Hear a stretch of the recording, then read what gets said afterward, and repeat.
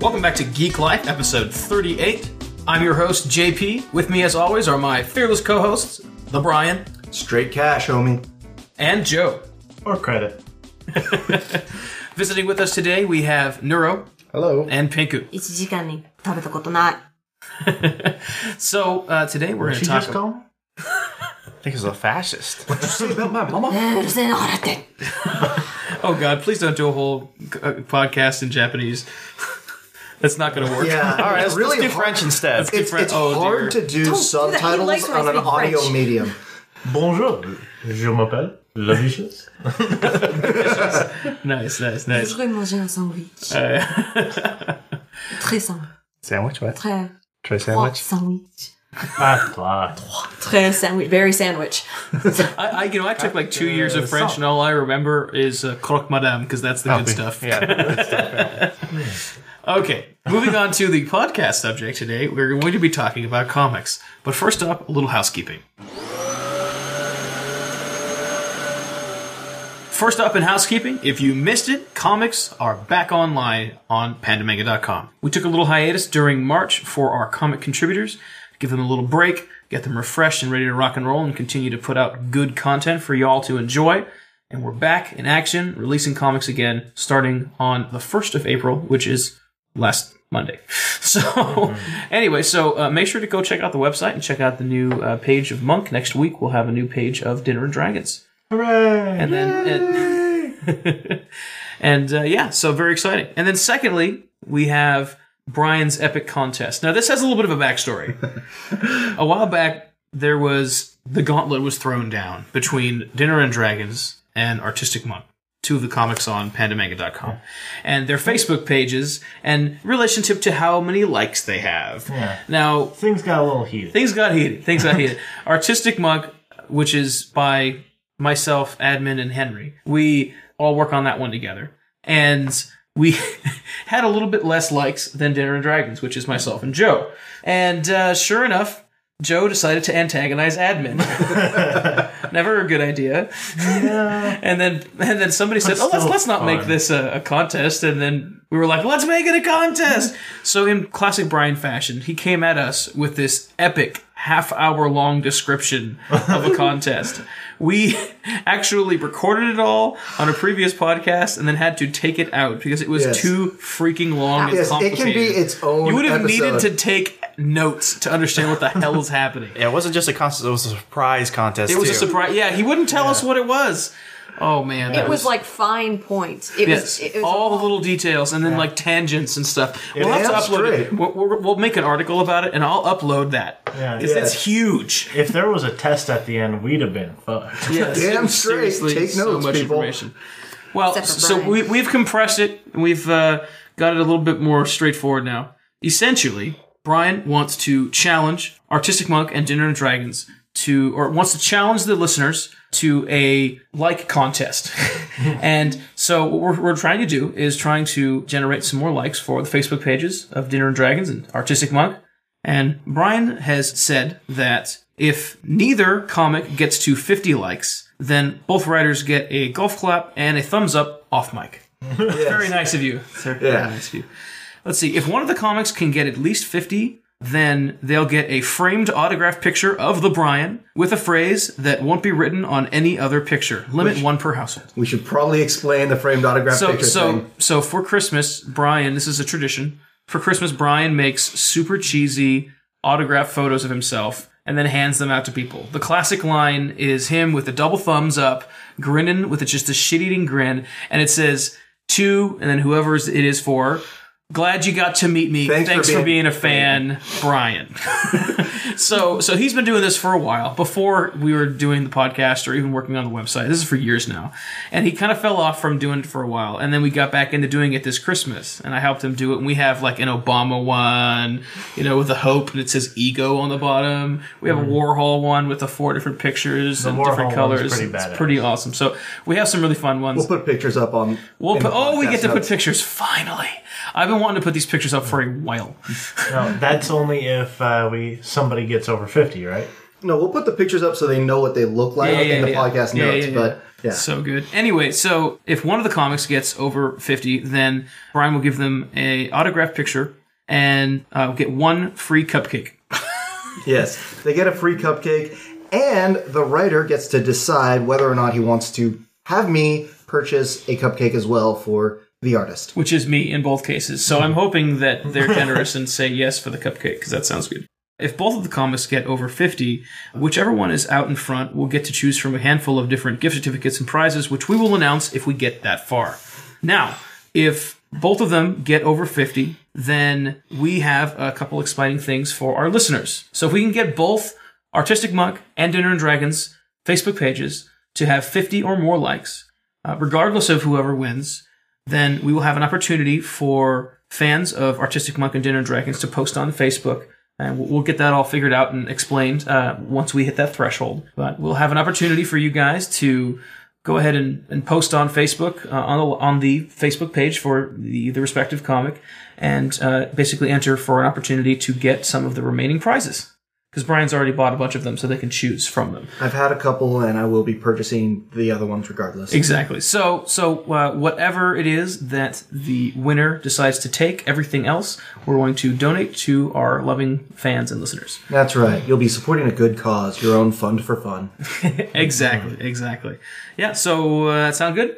Yeah. Sounds good. All right. Good to me. So I could win stuff. Yes, exactly. Yes. So we're complete about that, and of course, there's more to talk about that. And we'll put up a article about this, as well as more information as we develop into hopefully having more than 50 for each. So the cutoff dates for the Facebook like campaign, a la Brian, is April 17th. So by April 17th, if we don't have 50 for each, then y'all get nothing. So get on that and get clicking and get liking. Now, if the admin is smart, she'll set it in her class that you don't like Artistic Monk, you automatically fail. Yeah, she teaches at the Art Institute over in Sacramento, California, and we continually tell her that she needs to make it homework. Yes. So that all of her students have to like our comics. She hasn't done it yet. I guess that she decided that that's immoral or something. I don't know. Okay, fine. It should be extra credit at least. I mean, No, it's just that, if you do it, well, then it doesn't affect your grade overall. You don't, you automatically fail the class. That's what it should be. Anyway, all right, I think that's it for housekeeping? That's it for housekeeping, All yes. right. Let's move on to our Indie Spotlight. Our Indie Spotlight of the week focuses in on 6 Color Stories by Lynn. Now, you're thinking, what's her last name? We don't know! She doesn't put it on her website, doesn't put it on her Twitter or anything like that. So, but anyway, so Lynn of undetermined last name has this hilarious little comic series she's been doing for quite some time now. Comes out every Wednesday and Friday called 6 Color Stories. You can find 6 Color Stories at 6colorstories.thecomicseries.com. And this is what she has to say about her comic. 6 Color Stories is a semi-autobiographical comic mixed with occasional silly stories. The comic is done mainly in watercolors and markers. The comic tries to update on Wednesdays and Fridays during the day. Lynn is a housewife and a stay-at-home mom. She enjoys drawing and coffee, both of which come up regularly, especially the coffee. Now, what's interesting about this one is that it stands out in comparison to a lot of the Indie Spotlight comics we've been talking about recently in that its art style is considerably simpler. Yeah, she's obvious. She knows she's not trying to be a pro, and we know it, and nobody cares, and it's great. Exactly. Because the content is just so great. Right. Yeah. Right. We said a couple times ago, or at least I think I said a little while back, that whenever you see a comic and the art isn't like jump out at you really, really polished, then you're thinking to yourself, well, it's got to be really funny or it's got to be really well written. And that's exactly what this is. Mm-hmm.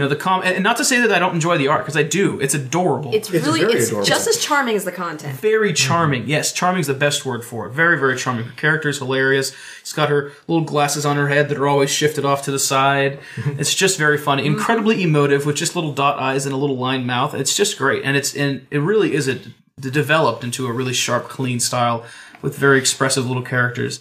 They remind me almost a little bit of kind of the XKCD's guys, except considerably more complicated. It's that, kind of little round circle head, little tiny square body, stick arms, well, not stick arms, but, little arms and little circle hands and stuff. Yeah. It's adorable. You could see it among, like, say, other comics on a Sunday strip or something like that. Sure. Oh, easily. Definitely. And it's so palatable, too. Like, it's just so simple and easy to digest in terms of looking at something simple. It's really nice, and it's interesting because it's not as like decided. I mean, it is. It has its geeky moments, but it's not as like decidedly pop culture-y geeky. Mm-hmm. It's so much more just genuine observations about going through life, like dealing with your kids, having kids whining when they're up late at night, just common everyday stuff. Yeah, it really reminded me of Harvey Picar's American Splendor sort of stuff. Yeah. Like, really slice of life and... Except a little bit less depressing. Yeah. Oh, way less depressing. Certainly not angry looking or anything like that in terms of the art style. Mm-hmm. But no, it's very authentic.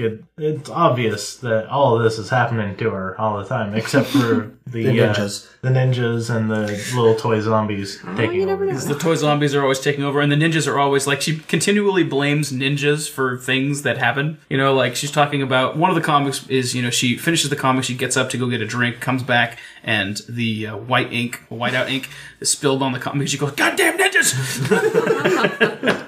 One of the ones that really struck home with me, because I've totally done this, but not with my glasses, but with my cell phone, is she's got her character in the bathroom standing up to flush the toilet, and then plunk, her glasses fall in the toilet.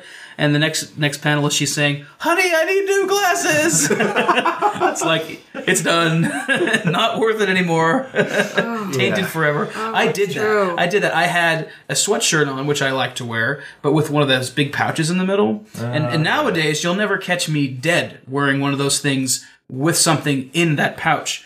I'll tell you what, that kangaroo pouch that it has is completely useless. Because shit just flips right out of the side. And that's what happened. You go down to flush the toilet, and then plunk, there goes the cell phone into the toilet. And it's as you're going to flush, so it's not clean. And there's that moment where you're looking. I've had that moment. I totally understood where she was coming from, because you have that moment where it's this hesitation where it's like, I gotta get it out of there. The sooner I get it out of there, the better. Regardless of what it is. If it's electronic, it's gonna get messed up. If it's not, it's just gonna stink worse. I better get it now. And it's this sort of like psych yourself up moment of like, am I gonna reach in there and grab it? So there's just lots of just wonderful slice of life sort of stuff. Very, very honest and just relatable. Yeah. It's not these, crazy stories and wild, imagined up characters that are hard to relate to or that you're not going to understand if you jump in the middle and unless you've been reading the comic.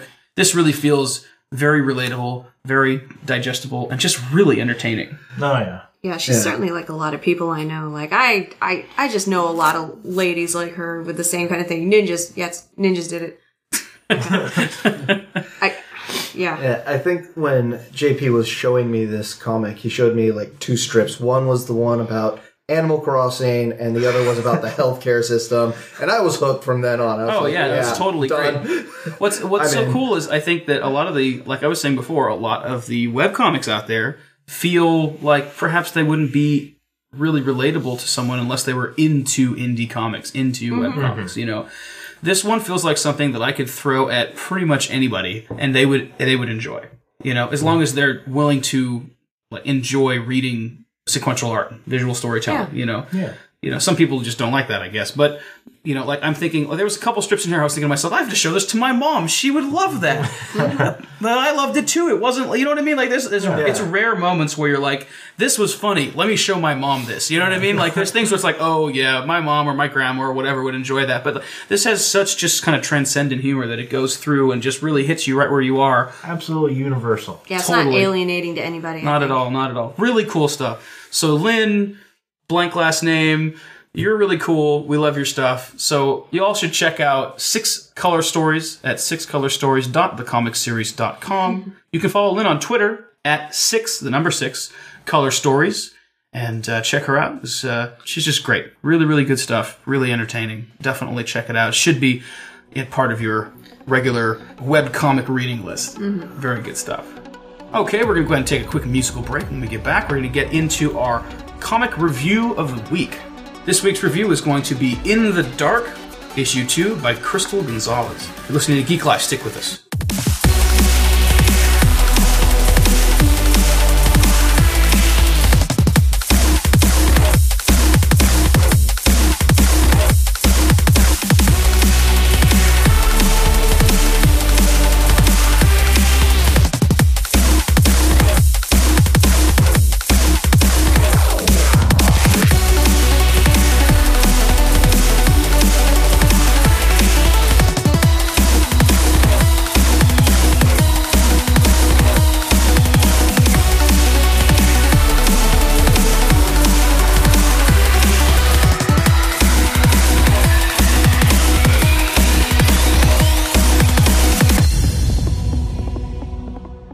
Welcome back to Geek Life. Earlier today, the admin stopped by and suggested a book for us. We went ahead and recorded that separately. She and the 8th Henry were not able to stay for the recording of the podcast with the rest of us tonight, but we definitely wanted to still get her excellent book recommendations. She has always something good to say about Audible's awesome book directory of over 100,000 books for your iPhone, Kindle, and MP3 devices. We have partnered with Audible to hook you guys up with a free audiobook download and a free 1-month trial of their service.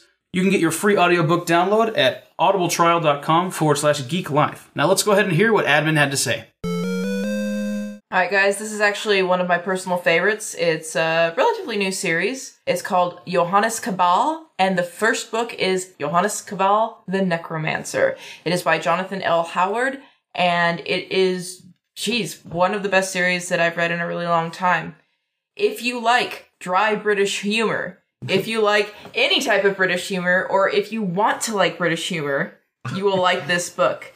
It is about a proper scientific necromancer named Johannes Cabal and some of his misadventures as he travels the world looking for various things or dealing with various people. I'm not going to reveal too much because you really have to just get in there and read the story. It's a real pleasure from the beginning to the end. If you're a fan of H.P. Lovecraft, you need to read these books. Oh, really? Because the subtle references they're just so subtle. Like, as I was listening to it the second time through, I was actually also reading H.P. Lovecraft at the same time. And I just finished one story, and he literally had a 1-sentence reference to a Lovecraftian story in there. And it just gave me shivers, like, oh, I know exactly what this is. It's amazing. So Jonathan L. Howard is a really talented writer, and he actually got to start out in, I think it was Weird magazine. It's basically an H.P. Lovecraft fan magazine where you write stories within that universe. And he wrote a couple short stories about Johannes Cabal, and it really became this noteworthy character that a lot of people really enjoyed. So he started writing novels about Cabal's misadventures. So there are currently 3 books out right now: Johannes Cabal and the Necromancer, Johannes Cabal the Detective, and then the third one, which is out in the UK right now, but will be out in America this autumn, is Johannes Cabal and the Fear Institute.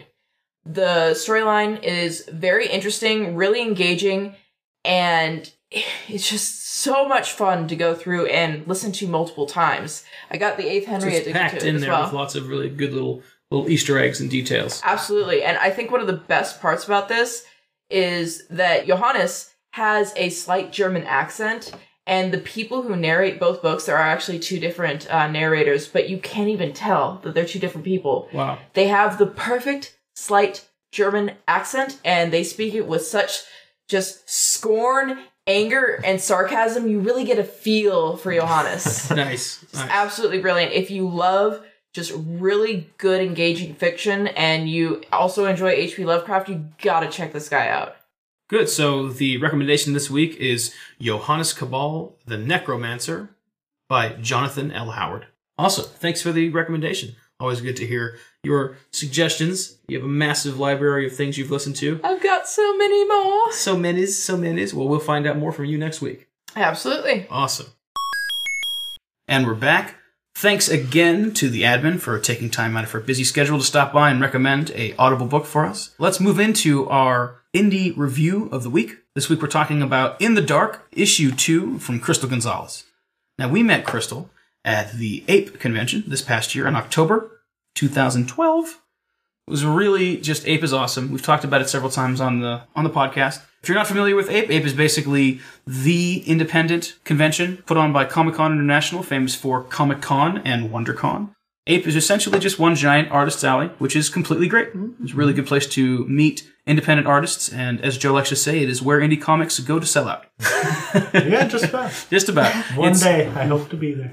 Yes. It's a really, really excellent convention. You can meet a lot of cool people, and we did just that, and Crystal was one of them. So, Crystal's comic is really neat, and we actually have an interview with her from APE, and we'll go ahead and play that for you now. Hey listeners, this is JP from Pandamanga.com, and I'm here at APE 2012 speaking with Crystal Gonzalez. So, tell me about your comics you got going on here today. Okay, so my main comic is called In the Dark, and it stars 2 characters, a man named Fibble and a little demon servant he's been cursed with for life named Sin. And A servant he's been cursed with. he has to serve him, and he definitely doesn't like it. That's too funny. It's kind of a curse for both of them, though, since they really kind of hate each other. Nice, But nice. he has to take care of him. And so the story that I have going on in issue 1 is called Gluttony. Gluttony, okay. And basically, Fibble has gone into a coffee shop, like a Starbucks, and there is a giant pig demon in hell who is absolutely addicted to coffee, and his name is Gluttony. And he has a big belly full of worms, and all those worms love caffeine. So in the first issue, he gets swallowed alive by Gluttony. Gluttony literally like swallows the entire coffee shop. It takes everybody inside it. So Gluttony's a little large. Yeah, he's very large. Okay, all right. He's got like multiple coffee shops in his stomach. Oh, nice. And in their contract, in their curse, there's a little teeny fine print that says, if Fibble dies in hell, then sin is destroyed. And that, in essence, would cause, through a whole series of like coincidental actions, happens to create a utopian universe. Oh, my. So basically, sin has to save Fibble from being killed. Otherwise, hell is destroyed, sin is destroyed, utopian universe occurs. We can't let that happen. No, of course not. Right? What would happen next then? So definitely, a dark horror comedy. Awesome. How long have you been working on this? This story, or really the whole story, for real, has been about 10 years in the making. I started just roughing out little stories of them back in high school. It wasn't until like when I was in college, getting my degree in illustration and cartooning, that I decided to really flesh them out and build this very large story. Right, so this has kind of been on a long time coming. Yeah, definitely. I also have a lot of studies in philosophy, and that's kind of where the whole idea of sin came around. Right. Because of the idea of like there's a lot of theories about like universals, the idea that like we all agree that the word love exists, the concept of love exists, but nobody has a real definite definition of it because of so many different cultures. So in my studies I kind of realized that every religion has these sins or these sort of taboos or transgressions that we're not even supposed to do, right? And so I thought that'd be a really interesting character to have. A character that's like the personification of those. A personification of a concept. Nice. Yeah. That's awesome. So that is sin. And so all the demons in hell, I mean, a lot of people say, like issue 1 is gluttony, issue 2 is idolatry. These words are not supposed to mean just like Christian religion. It's like a word that you find in a lot of different religions to represent a concept. Right. So that's kind of like what goes on in the story at the same time. Awesome. So yeah, there's a lot of deep philosophical underlying meanings in there, but it's also really comical and goofy. There's like, little evil birds that have GPS systems. Nice. And, there's lots of little like, sort of jokey type of characters. Totally. Well, I really like the art style. One of the first things I thought when I was looking through the comic was how great the creatures were. Like the creature design is just totally awesome. Oh, thank you so much. Where did you get your inspiration for this? Like artistically. Artistically? Yeah. I really love like H.R. Geiger's work. I have there's a lot of heavy cartoon influence to the work, so I really love old 1920s cartoons, the old like styles of like Popeye, Felix the Cat, those type of, I guess, like sort of rubber hose animation kind of comes out. Mix that in with like Felix the Cat versus Dante's Inferno. Nice. You've got In the Dark. You've got In the Dark. That's awesome. Cool. Well, if our listeners are interested in learning more about you, where can they find you online? It's inthedarkcomic.blogspot.com. Okay. Yeah, I actually post online a lot of pages from the comic book, so you can keep up as they're going along. But is it primarily you're primarily aiming for print? Well, no. I mean, I have a large internet fan base. Right. Awesome. And that's because I let them read a lot of the pages as they come out. It's not a web comic that doesn't come out once a week or anything. Right. But whenever a page does get done, I post it, and they've been following it, and that's kind of how the story, gets more exposure. Well, at the same time, definitely print is how I hope you see the book, because the artwork itself, it's all traditional. It's more as it sounds like it's kind of as you intended it. That's the medium it's you want intended it to be it's intended as a comic book. Right. And you get to just see little maybe pages of it online, but hopefully by like looking at it online, you hope they get the book as well. Speaking of medium, can you tell us a little bit about your artistic process? Sure. Well, first of all, it's a lot of thumbnails. I mean, But the thumbnails that I do are so tiny; they're just, like almost you can't even see them. Right. Nobody can know what's in there but you. I don't intend that, but it's just kind of how they flesh out. That's how it goes. And then layout, pencil, the ink. I do all the inking with either a brush pen, a normal just brush and ink, combinations of a couple of fine liner pens. Right. All on smooth Bristol board. I have to say, it's refreshing to hear somebody using a brush. Yeah. Almost everybody's like, I use multi-liners, and that's it. Right. No, I kind of went with the old school, like dipping it in a brush and, little inkwell.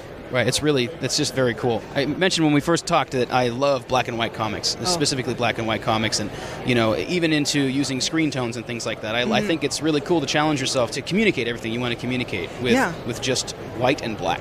Yeah, that's true. Very cool. I mean, you have to figure out a whole bunch of different techniques now to kind of figure out how to make form and shadow. Values are very black and white, but at the same time you can create all these other sort of grays with just black. Right, and you were saying that black and white is a really good medium, a really good style for this particular comic. Yeah, because definitely. I mean, I like to use a lot of the blacks and the whites to kind of create, that sort of dark, absolutely. Almost Edward Gorey-like styles, right. A lot of cross-hatching, fine detail, that type of stuff. Excellent. Well, we really enjoy your stuff, and we will, of course, link to all of your relevant web links below this interview, so make sure to check that out, you guys, and thanks for talking with us today.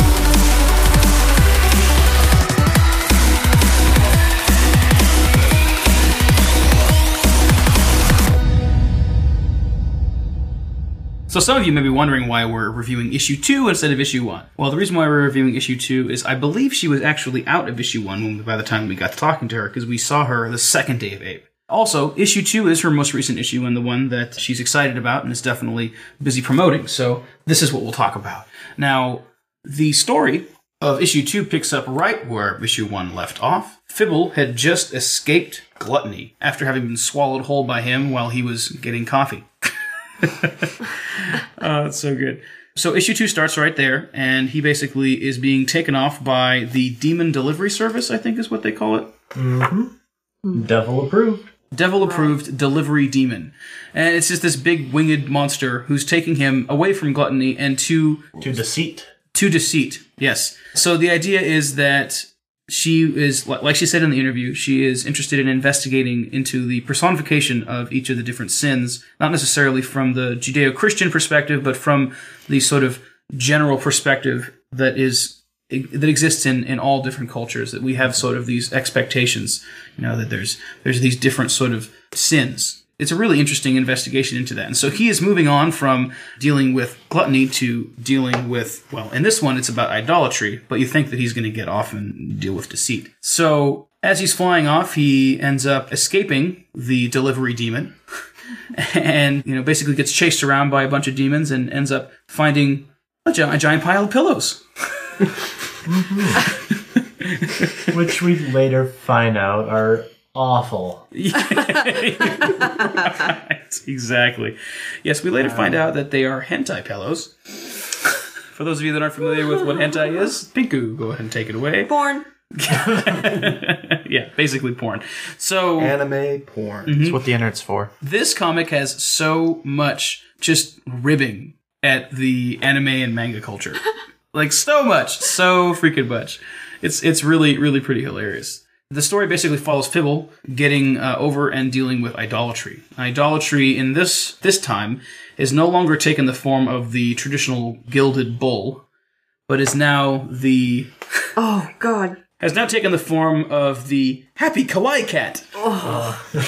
It hurts because I know that life. Yes, exactly. This is that when you find out that idolatry is the happy kawaii cat, it's the beginning of a basically about maybe quarter of the way through the book.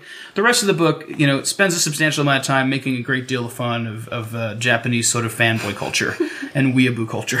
Yeah. There's a great scene later on where Fibble runs into another soul down there. And she just got there, and she thinks she's in Kawaii Cat Heaven because she's in Idolatry's palace, basically. Mm-hmm. And she's running around, and there's all these wonderful little plushy toys and stuff. She's so excited, and Fibble's like, no, this is hell. This is bad. No. And she's like, no, I don't know what you're talking about. And then she leans in, takes a close look at one of the plushies, and says, hey, wait a minute. Gasp! And then on the tag it says, made in China. And then in parentheses, not Japan, you fucking weeaboo. And then she's like, oh God, it's a fake, it's a bootleg, I really am in hell. Ah! And starts running around and then gets gobbled up by some demons, which seems to happen a lot in hell. Why not? Why not, right? Sure, yeah. Another one of the characters that really stood out to me was Schizo, the 1920s killer bear. Yeah. Right. This is really, really cool. A lot of her art style comes from sort of those old-fashioned cartoons from the 20s and things like that. She talked about Felix the Cat being an influence. There's sort of this awful dichotomy with this character Schizo, the 1920s killer bear, where he's just this big, smiling, sort of kiddie cartoon guy who apparently can only talk in static, which I guess makes sense. And he goes from that to being this, exactly. And he goes from being that to this just terrible, awful monster thing that with all these, way too many teeth. There's a theme of way too many teeth in this. Oh, so many teeth. There's a lot of sharp things, and teeth are among them. Lots of sharp things. So in hell, everything has more teeth. Why not? And pillows, apparently. So what did you guys think of this one? Well, it's really interesting because on one hand, visually, it's really busy because of the art style. There's a little bit of the 20s comics influence, but there's also, you can see the Geiger influence in the fact that it's really a lot of these intricate drawings, and a little bit of J. Hone and Vasquez, I think. Mm-hmm. Vasquez. Yeah, a lot of J. Hone and it reads, really well when you put it all together. It looks pretty cool, but it's really entertaining. It's so busy and there's so much text that I went between fighting through it. Just no, read it, and then just laughing when I actually read through it, just laughing out loud, going, "Oh, yeah." There's kind of a little bit of a steep cliff to get into the comic, but once you get a little ways in and you just give in, you're like, okay, I'm just going to read it. Yeah. There's lots of text. Yeah, it's really busy. It's really entertaining. Yeah. I was genuinely excited and surprised at how entertaining it was, because when I first picked up the book, it looked really interesting. Her ideas sounded really cool, but just thumbing through it real fast, it was like, wow, that's really busy. And to me, I know some people that doesn't bother so much. There's even some really famous comics. The one that comes to mind always is One Piece, is so busy, but very successful. And so, I wasn't immediately ready to write it off artistically, because I know that that's kind of a pet peeve of mine. But looking through it was like, oh, it's so busy. I don't know how much I'll be able to really appreciate this. And after a little ways, you just kind of jump into the rhythm of it, and it's just really good. Yeah. I really liked it a lot. Yeah, with the art being so busy and there being so much text, I'm kind of feeling if there was 4 or 6 more pages in this and it spread out a little bit more evenly, this would have been clean as hell. Mm-hmm. Definitely. I can see how that would work. Especially the page where Sin, Fibble's demon servant, was explaining the origin of idolatry. That was a wall of text. Right. Yeah, that was like a 3-page there was a couple that were like that. Yeah, exactly. And all the text is hand done. Right? Oh yeah, there's no doubt in my mind that it was just written on there. But the thing is, I never had an issue with the actual text itself. It was all legible and great. And it actually kind of fit really well with the art style. Yeah, which, as you've advocated before, there's no better way for a story to be communicated in a comic than by font written by the artist. Yeah, I believe in that a lot. I know it's not always possible, but definitely when you're indie, I think it's it's what's hot in the streets. Wow. The gangster right there. Yeah, it's the way to go. Yeah. So, I don't know. I really enjoyed it. I thought it was really cool. Yeah, I did laugh a lot. Yeah, exactly. I really would like to read the first issue, and I know that there's a lot of it is online at her website, which we'll plug in a minute, and it is ongoing. But it's not a web comic. As she said in the interview, it's actually, this is the intended form of reading. She wants it to be a print, medium. She does put out a lot of pages on the website, but it's not, I don't think that everything is up there. I think it's more of like a teaser sort of thing, And she's been able to build a substantial following doing that, but yeah. And, also based on the cover art, I would be really interested to see this in color. Yeah. I a couple times thought that maybe using color or screen tones or something might make it feel less busy, even if there was no reduction in the actual line art, including the pen touches, just to sort of delineate things. Mm-hmm. Because there's so much going on. I think I agree with that. On one hand, she does have, there are some strong blacks, but there's just so much stuff that even the strong blacks can't overpower it in some places. Well, she gets away with using a lot of strong blacks in what would be the sky normally, right? Because there's this strong light of fire everywhere. Or you're in a stomach. or you're in a stomach. Yes, there is that. Yes. It seems like everything's yelling at you too. Yeah, everything is really aggressive and bug-eyed and grr. Well, to be fair, in hell. He's in hell, right? He's Yeah, kind of stressed out. Sure, he is. Yeah, and that comes across pretty clearly. Something that I just realized looking at the cover, especially Sin, this particular character reminds me a great deal of the demons in the original Earthworm Jim game. Do you remember when you go into hell, the hell level where you're swinging around a bunch and they've got the little black flying around guys and there's these little dudes that look just like this. And it seems like it could be reminiscent of that style. It's cartoony and... Could be. Yeah, it's really an interesting style because it seems somewhat familiar, but when you really get into it, it's actually pretty unique. Yeah. Mm-hmm. Yeah, it's very, very cool. Well, anybody have anything else they wanted to say about it? I liked it. I was able to get past the really busy art style and the really heavy text and just kind of sink into the story. That said, subject matter, not always my favorite. I've read Dante, so I am definitely wanting to see how much further into hell Fibble goes. So I'm going to give it a three issues, because I definitely want to see at least up to Wrath. And I think with her art style and the absolute craziness that it's had so far, that Wrath will just be a flaming book at this point. Nice. So 3 for Joe. 3 for Joe. All right. Pink. I think I want to give it a 3 too, because it really was just hard for me to keep paying attention to it. I had to keep mentally hitting myself in the face to keep finishing the book, even though I was enjoying it, just because it was visually really difficult for me to get through. But yeah, I would stick around for about 3 more issues and see what's going on with this. Yeah, I completely agree. I think 3 is a really good rating. It's really entertaining. There's definitely strong points and weak points, but at the end of the day, I actually really enjoyed it. I really, really did. Yeah. Yeah. Which is not always the case when we're reading independent comics because they're independent. There's really no filter. Somebody can... Right. Somebody can furious mad scientist in their room all these comics and then send them off to Comics Press and have these really nice trade paperbacks and it's what? And so it's such a toss-up. And I almost kind of, towards the end, was starting to really like the art style. Mm-hmm. I was wanting a little bit more consistency with the characters. Right. Everything is so rubbery and flexible, but then that's very much a big part of that kind of 20s cartoon style. Everything is made of this sort of malleable rubber sort of material. Right, it's really expressive. Right, exactly. So, I mean, and when Schizo the Bear, deforms into a puddle to get through a little crack in the wall. Why not? Yeah. Why not? I really think that it all works really well. I'm looking forward to seeing where it goes. I'm excited to see, future parts of it, and as it moves forward, it continually to get more and more polished. I think the writing is really strong. I think the kind of quips back and forth, the story is really clear. It's a very good book. I liked it quite a bit. So yeah, I think so. Three issues all around. She was lampooning weeboos, and I saw my weeboo language, or I saw parts of my weeboo language in there.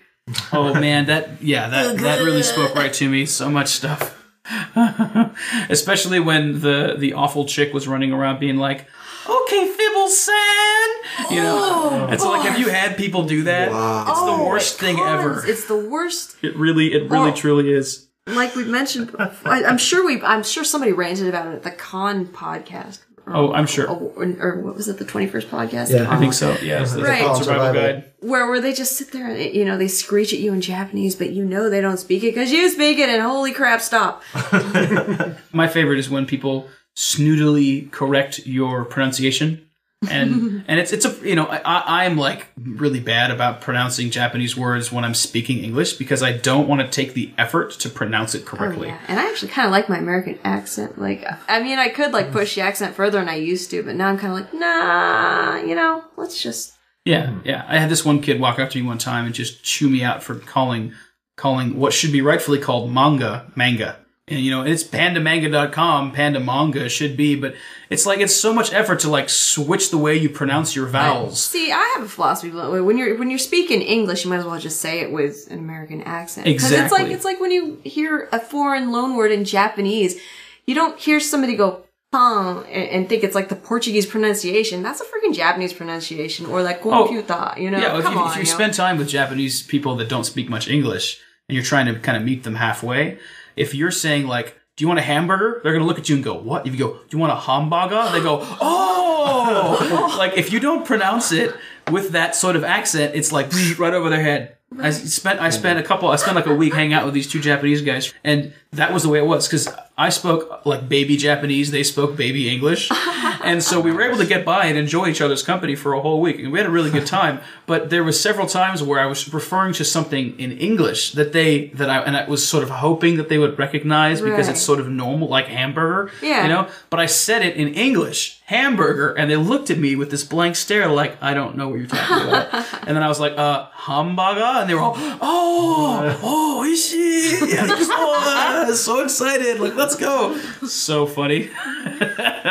Anyway, so yes, clearly, Crystal totally understands the weeaboo culture. That's from a place of truth there. Yes, absolutely. Oh, so good, so good. Crystal, thanks so much for hooking us up with a copy of your book. We really enjoyed it, and we're really excited to be able to share it with listeners on the site and beyond. So thank you very much. I think that's it for this time. Yeah? I believe so. All right. Thank you for listening to Geek Life, episode 38. We always love to hear from our listeners. Please email us at geeklife@pandamanga.com with your questions, comments, and insights. Anyone interested in becoming a PM contributor, visit our contact page at contact.pandamanga.com and complete the form located there. Music has been provided by AirPlus Recordings. As always, links to the artists and songs featured on this episode are available in the show notes at podcast.pandamanga.com. If you'd like more information about AirPlus Recordings, visit airplusrecordings.com. This is Neural, and we'll see you next time. Bye! Farewell. Auf Wiedersehen, adieu, adieu, adieu, adieu. Hello? Oh my god, what happened?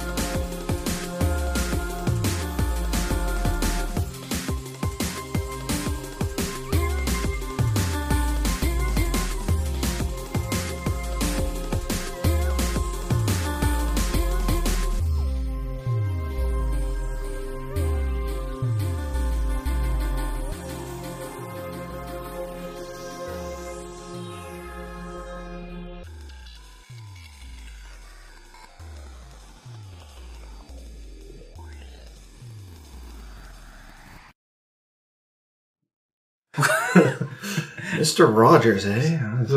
Hey, neighbor. Stopped on by to tell us a little bit about it. That sounds a little bit like Herbert. Yeah. All of a sudden. Hey, man. You like popsicles? Admin just came by. Okay. So that's creeping me out. All right.